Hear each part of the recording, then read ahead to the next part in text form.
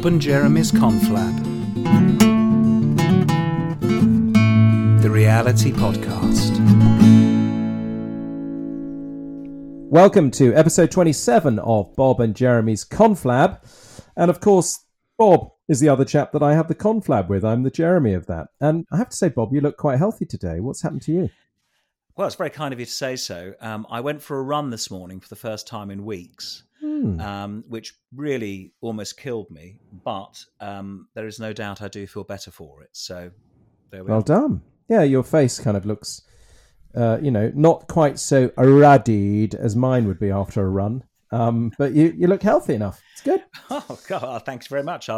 From someone who is as healthy as you, I take that as a massive compliment. Yeah, I've just done a little bit of yoga today, that's all. Have you? Perhaps a little run tonight. But I did a big run the other day. So, in fact, just on the subject of exercise, Dr. Michael Mosley was on the radio yesterday. Have you heard of this thing called exercise snacking? No. So that's the wrong term, but exercise snacking is very short bursts of 10-minute exercise, which now a load of researchers say is better for you than a longer run or a longer bout of exercise because your heart rate has to get up very quickly. And if you snack with your exercise, I mean, you're not having a Mars bar, it's very misleading, isn't it? If you do exercise snacking, it's better for you than sort of long bouts. I mean, so I don't know. Whatever next. Are the scientists who came up with it all massive and never do an exercise anyway? I mean, well, honestly, exactly. I know. Well, anyway, I went for a run. It almost killed me. I will go again. It was all I could do to get myself to go out the door. So sometimes that's enough, isn't it, really? Yeah, but on the days that you don't want to, those are the ones that you must. Well, I also did a bit of yoga a few weeks ago with Adrian, who's on YouTube. And what's lovely about her, and I've said this to my wife, Adrian always makes you feel good about the yoga you're doing, no matter how good or bad you are at it. So she always says things like, "Hello, my lovely darling, you're doing your best, aren't you?" And I go, "Yeah, I am actually." Whereas my wife comes in, she goes, "No, your backside's in the wrong place. Now move your leg up." And I go, "Oh, look, Adrian's not having a go at me." I mean, there's a lot to be said for it, isn't there? Did Adrian move from Canada to Scotland in her teens? I'm just trying to... She obviously... What was that? What was that? She obviously comes from a mixed background. But I have a woman. I have a woman too called Sarah Beth, and her mantra, she says, "Remember, your strongest practice is your daily practice." Yeah, that's good. That's good. She talks about getting life straight on and off your mat. Oh, so you're sort of on your mat is one thing, but when you're off your mat, yeah, I'm learning all of the the terms. And in the other language, like Shavasana and all of that. Does Adrian use those words? Does she give you this? Yeah, you bet your knickers she does. Do you ever do ocean breath? Have you done the breaths? Tiger breath and ocean breath? Yeah. She calls it umami breath or something, which I think is I think with mushrooms, when you put mushrooms, isn't that what Jamie Oliver calls umami or something? I don't know. I think you've got to be careful how you say that. But yeah, it sounds good. No, I like the yoga thing, but I probably don't do it that well, but I enjoy doing it. So let's move into the subject matter of today's podcast, which is the best sales films. And this podcast follows hard upon our podcast about what we think is probably the greatest sales film, Glengarry Glen Ross. And we talked all about that. And if you're interested in that particular film, that podcast absolutely nails that for you. So we thought we'd do a separate one today on some of the other really good films that have some brilliant lines in that are related to sales and are about salespeople. And we're going to talk a bit about those today. So, Jeremy, why don't you kick off and tell us a bit about one of these films? Well, I will. I'm going to start with Boiler Room, which I absolutely love. And I'm going to go into this a little bit, and then you can add in a bit more if I miss anything, Bob. So Boiler Room came out in the year 2000, and it stars the young Giovanni Ribisi, who is joining a firm called J.T. Marlin. J.T. Marlin really is selling shares that are pretty worthless to anybody and everyone. And it's all outbound pitches. So this is all about making outbound calls, total cold calling. It is actually the forerunner to the Wolf on Wall Street. That's the model that it copies. It's that company and what they did Jordan Belfort and that scenario, that's what a boiler room is, selling shares on the hoof from a cold call. Yeah. And everything is a pitch. And how this firm works is that when you start, you are an outbound caller that lines up and gets someone on the hook that you then give it to a better salesperson who will take it on. So Vin Diesel is one of those such salespeople. And he made this film probably around the same time as Saving Private Ryan, I would have thought.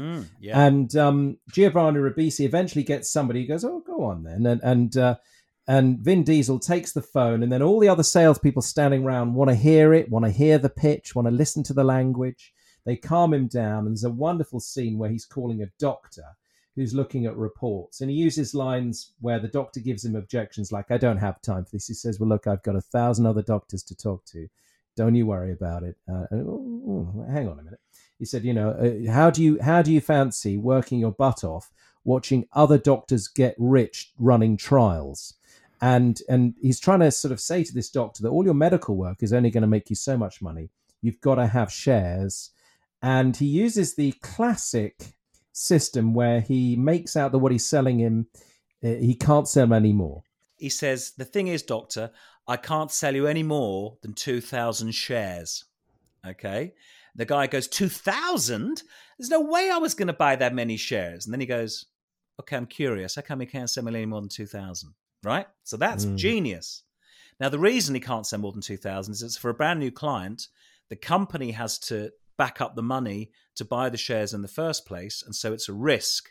But then he says to Ribisi later, if this guy turns out to be a whale, which is someone who invests lots of money, then it's worth doing that. Now, the point is, he says, I can't sell you more than 2,000. You're a brand new client. And he says, all right, I'll take the 2,000 shares. And he said, I'm sorry, I can't do any better than that. He said, I promise you we'll swing for the fences next time. But this time it's only the 2,000. Now, the other interesting point on that sale is that once the deal is done, he then transfers the doctor to a secretary who then processes the order. And that's a really interesting dynamic that person doesn't sit down and put all the details into the system. Once you've agreed to it, you then just give the details to the secretary who processes it. And I think that's a really interesting way of selling. Anyway, over to you. That's really what is so extraordinary is all the little levels. And so the chain of command that when you start and that they all want you to take your exams in stocks and shares and accountancy, all a facade really. And anyone who says that this is awful gets fired. So you go through the stages and the levels of being a pitcher, being a call setter-upper, and then eventually you will have more money. Ben Affleck is kind of the internal sales trainer, and he does a talk once and says, anyone who says money is the root of all happiness doesn't fucking have any. That's a wonderful line. I was just thinking it was quite interesting that Boiler Room was the kind of preamble to The Wolf on Wall Street. And in Boiler Room, they reference Glengarry Glen Ross, Always Be Closing. So they know that film. And they also reference, of course, Wall Street, which that film with Michael Douglas, which is also about selling people shares in a slightly underhand manner as well. Wolf on Wall Street takes it further and actually demonstrates how Belfort created a script that absolutely ticked all the boxes in terms of appealing to people's vanity, their greed, their desire to be rich. He absolutely tapped into that scenario at exactly the right time. Now, of course, he did lots of illegal things, which meant that the business went bust, but he managed to extract millions and millions of dollars just by ticking those boxes for people. So again, that goes back to Glengarry Glen Ross, this idea that everyone wants to get rich. And if you can really persuade someone that you can help them do that, they're probably going to give you their money. And this comes back to one of the things that Zig Ziglar taught us, which is you really can't sell anything unless you're convinced it's worth more to them than the money they're paying for it. And that's what this kind of investment is. I'm convincing you you're going to get way more back than the money you're giving me, but then I may as well do it. So in that sense, it's a really interesting pitch. There's a lovely lesson in here as well, where Giovanni Ribisi is on the weekend. He's having just a bowl of cereal in his flat, and he receives an outbound call from the Wall Street Journal. And they're trying to sell him a subscription to the newspaper. And it starts off really badly, and the guy's a bit lackluster. And Ribisi says, come on, surely you can do better than that. Why don't you do me a proper pitch? And the guy goes, oh, okay. And he sort of talks about the Wall Street Journal, and by reading it, and has supplements and different sections, and that you're really going to enjoy it. And he goes, so would you like to take up the subscription? He just goes, no, I take the Times, and just puts the phone down. The pitch wasn't good enough. But the lesson being is that somebody closes somebody on every call. The customer closes you on the fact that they're not going to have it and you're not good enough to sell it to them, and actually it's the wrong market, and you end up believing it, and so you're shot. Or you close the customer. I think that's a very good lesson. And the customers that close salespeople, and they say, God, everyone's really hassling me. Of course, you've been browbeaten. You're starting to believe what the prospects are telling you. So I love that film. It's, some real fun with some of the names like J.T. Marlin and things like that. Good acting. And of course, they're under investigation by the IRS because what they're doing is illegal. But no, check it out.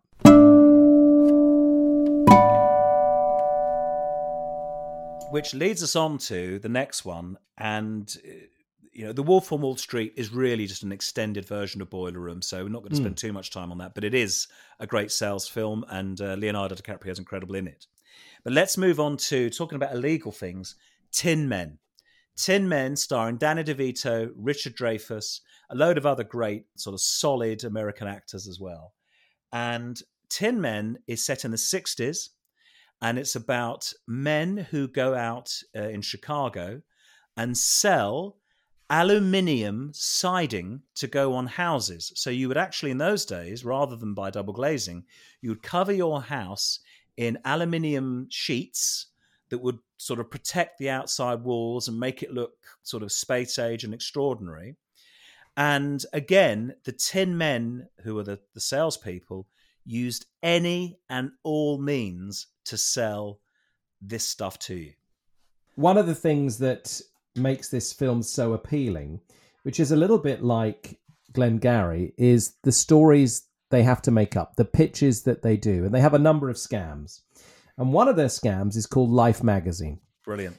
And the Life Magazine pitch is this, and it's a real risk because they don't even seek out if the mark, if you like, is going to be susceptible to it. But they go to a house that does not have aluminum siding, and they set up the camera, and they just put a camera on the lawn, right, boldly on this person's lawn, and they look inside the house, notice the woman of the house looking, and she then comes down the steps and goes, "What you's doing on my front lawn?" Oh, we'll be out of your hair in a minute, madam. We're just taking a photo of your house, which looks very similar to another house that looks that little bit more beautiful than yours because it's just had aluminum siding. But we'll be out of your hair in a minute. She goes, "Life Magazine?" "Yes, that's right, Merman. We have Life Magazine on our table." And they go, "Oh, that's great, madam. We'll look." And then she goes, "So hang on a minute. I'm going to be the after house?" No, you're the before house. She's going to be the before house. Oh, she's going to be the before house. Yeah, sorry. And she goes, "Can I be the after house?" Oh, well, no.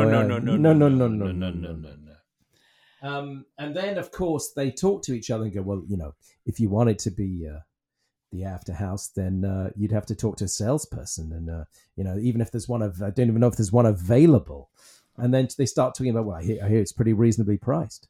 And then, of course, they set her up for a pitch with the belief, with the husband, and I think it's $2,400 or something. Yeah, and his face is a picture. This poor guy's come home. Yeah, and she said, "But we're going to be in Life Magazine." I mean, it's such a brilliant con. It's lovely, isn't it? Yeah, and then throughout that whole film, there's a series of these cons. There's a great one they talk about where they say, what you do is when you go into someone's house, you drop a $5 bill behind you, okay? And the customer picks it up and says, "Excuse me, you've dropped $5. And you go, "No, I didn't." And they go, no, you must have. I just found this on the floor. He said, "Well, it's not my $5. And he says, they think that you're really trustworthy, a really decent person, and they suddenly trust you immediately. And for a cost of $5, you're going to sell $2,000 worth of aluminium siding." Very clever way of taking somebody in. Yeah, and I can't remember the actor. It might be Seymour Cassel or someone like that. Goes happily into a house and isn't seen and throws this note gaily over his shoulder, knowing this is going to work. There's also another scam where a guy walks in and talks and says, "You must have it for free. You must have it for free." And he sort of sweats a bit, and they all don't understand. And then what happens is they go back and say, "Hi, we understand you saw you saw Mouse, one of our guys. he's not particularly well. And of course, there's no way you can have this free.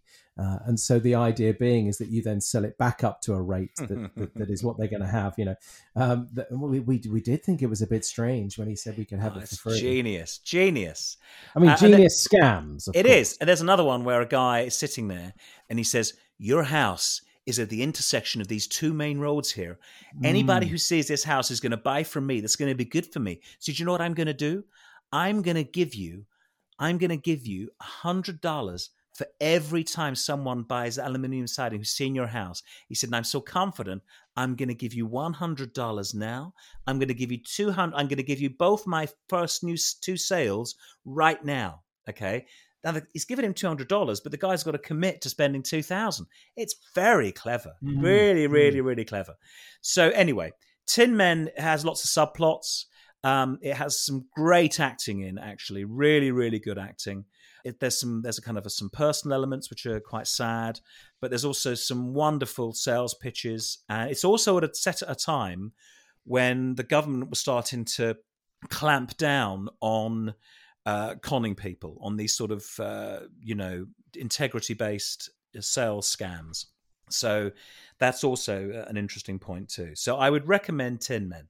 Now, let's talk about another one. Yeah, just for factual, I've just seen that it's called the Maryland Home Improvement Commission. There we go. The newly formed Maryland Home Improvement Commission investigating corrupt sales practices. There you go. But of course, that's the second film the third film that is again about corrupt sales practices. So maybe the title of this should be the best films about corrupt sales practices.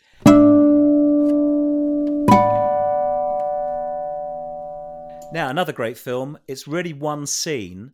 It's called Fargo. And that's a film, as many of you will have seen, which is a crime-based film. But there's one particular bit where William H. Macy is a car salesman. And he's selling a car to a couple. And he's sold it with a particular coating, a kind of protection coating, which you pay extra for to protect the body of your car. And they didn't want it, but it's come with it anyway. So he's got to charge them another $300 for this coating. And they're saying, no way. And he says, right, I'm going to go and check with my manager. Now, check with my manager is one of our big bugbears, that someone has to go and check with their manager. But he doesn't. He goes through and asks a question about tickets for a baseball game or something. And the manager doesn't even know why he's there. And then he goes back in and he looks at the couple and goes, well, he's never done that before. He's going to give you $100 off that coating. So again, he's still getting another $200 for it. But it's just so, anybody who's ever had someone say to them, I need to check with my manager. They don't. They don't need to check with their manager. It's just bull. And isn't part of his act, as well as fictionally checking with his manager, his forlorn face where they savage him and go, you bastard, you didn't. Oh, yeah. And he tries to look really hurt. That he goes, you're a liar. You're a liar. Yeah. And he just looks down as if this hurt. But they still pay. Yeah. Because they want the car. Now, there are a few others we could talk about, and I think we don't. We've done a good 20 minutes on this. Let's just finish with the point that there is possibly one film that isn't about malpractice. Yes. And I know it's one of your favorites. So if people haven't seen it, we are big fans of Jerry Maguire. You talk about this film all the time, Bob. Well, Jerry Maguire has helped me hugely in establishing our business. You may not be aware of this, but you and I have been through ups and downs in this business. And when we've had any particular downs or tough times we've had to get through, I then used to dig out the DVD of Jerry Maguire. Now I just watch it on streaming. And I watched that film, and Jerry Maguire is exactly that, about someone who's forced to start a business. He does it because he wants to have integrity. That's what forces him out of his job, is that he realizes that where he works, it's all about the money and not about the people. And he doesn't think there's any integrity in that. And he writes this memo about the integrity that he wants to project. And of course, the business thinks, well, we don't want that. You're out. And they fire him, and he has to go it alone. And through the process, he obviously learns a lot and develops as a human being. But also what you get is that edge of the desperate salesperson, but who wants to do things properly. And that's what's great about Jerry Maguire, is that he goes on this journey that takes him through. And of course, there's lots of funny bits. And Cuba Gooding Jr. got an Oscar for his role as the American football player. But it is a superb film in that sense. Renee Zellweger is fantastic as the love interest. There's some really funny scenes with her as well, because he's a bit of an idiot, and her son, played by a young actor, is really brilliant. But Tom Cruise was nominated for an Oscar for that role and didn't get it. I don't know who he lost to, but I think in terms of the journey that guy goes through in that film, it's a phenomenal achievement. And by the end, you get that thing about doing things properly and having integrity and doing things the right way. And I think that's what's brilliant, is that he comes out of this world of pushing for money and pushing for deals and conning people in some ways into a world of, actually, let's do things the right way with integrity, and we can be successful anyway, which is the great message. Now, the question to you is, what have we missed? Now, you can do searches into the internet for best sales films of all the time, and I disagree with great tranches of these lists, but what do you think that our listeners should really look out for? Why not put it in one of the reviews that you write for us, saying, as well as these films, you must check this out? Because there must be other films, and I'd be particularly interested to know about foreign language films that we just don't know or aren't deep within our culture, that we haven't come across here as we're recording this in the UK. So I'd love to know, is there a brilliant sales film in French? Is there one in Greek? Is there one in Azerbaijan? I don't care where it's made, but I'd really like to know if there's some brilliant sales films in other cultures that would really give us an insight into this art and science, if you like. So thanks for tuning in. Cheers, Bobby. Thank you. We'll be back with more topics very soon. But thanks again for listening to our Conflab. Bye for now. Bye.